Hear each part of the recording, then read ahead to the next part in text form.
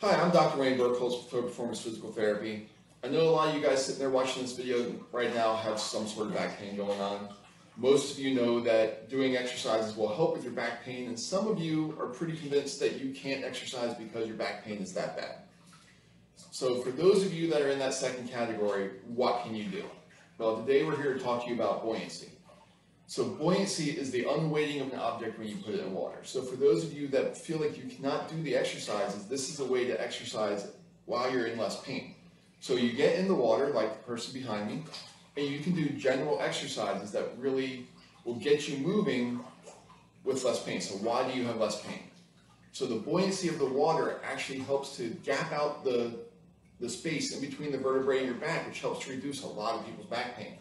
So by getting in here, doing walking exercises, leg movement exercises, real general movement exercises, it gets you moving and helps to take that movement into when you're not in the pool. So something to think about. If you really think that this could be you, give us a call and we'll get you set up. Thanks a lot.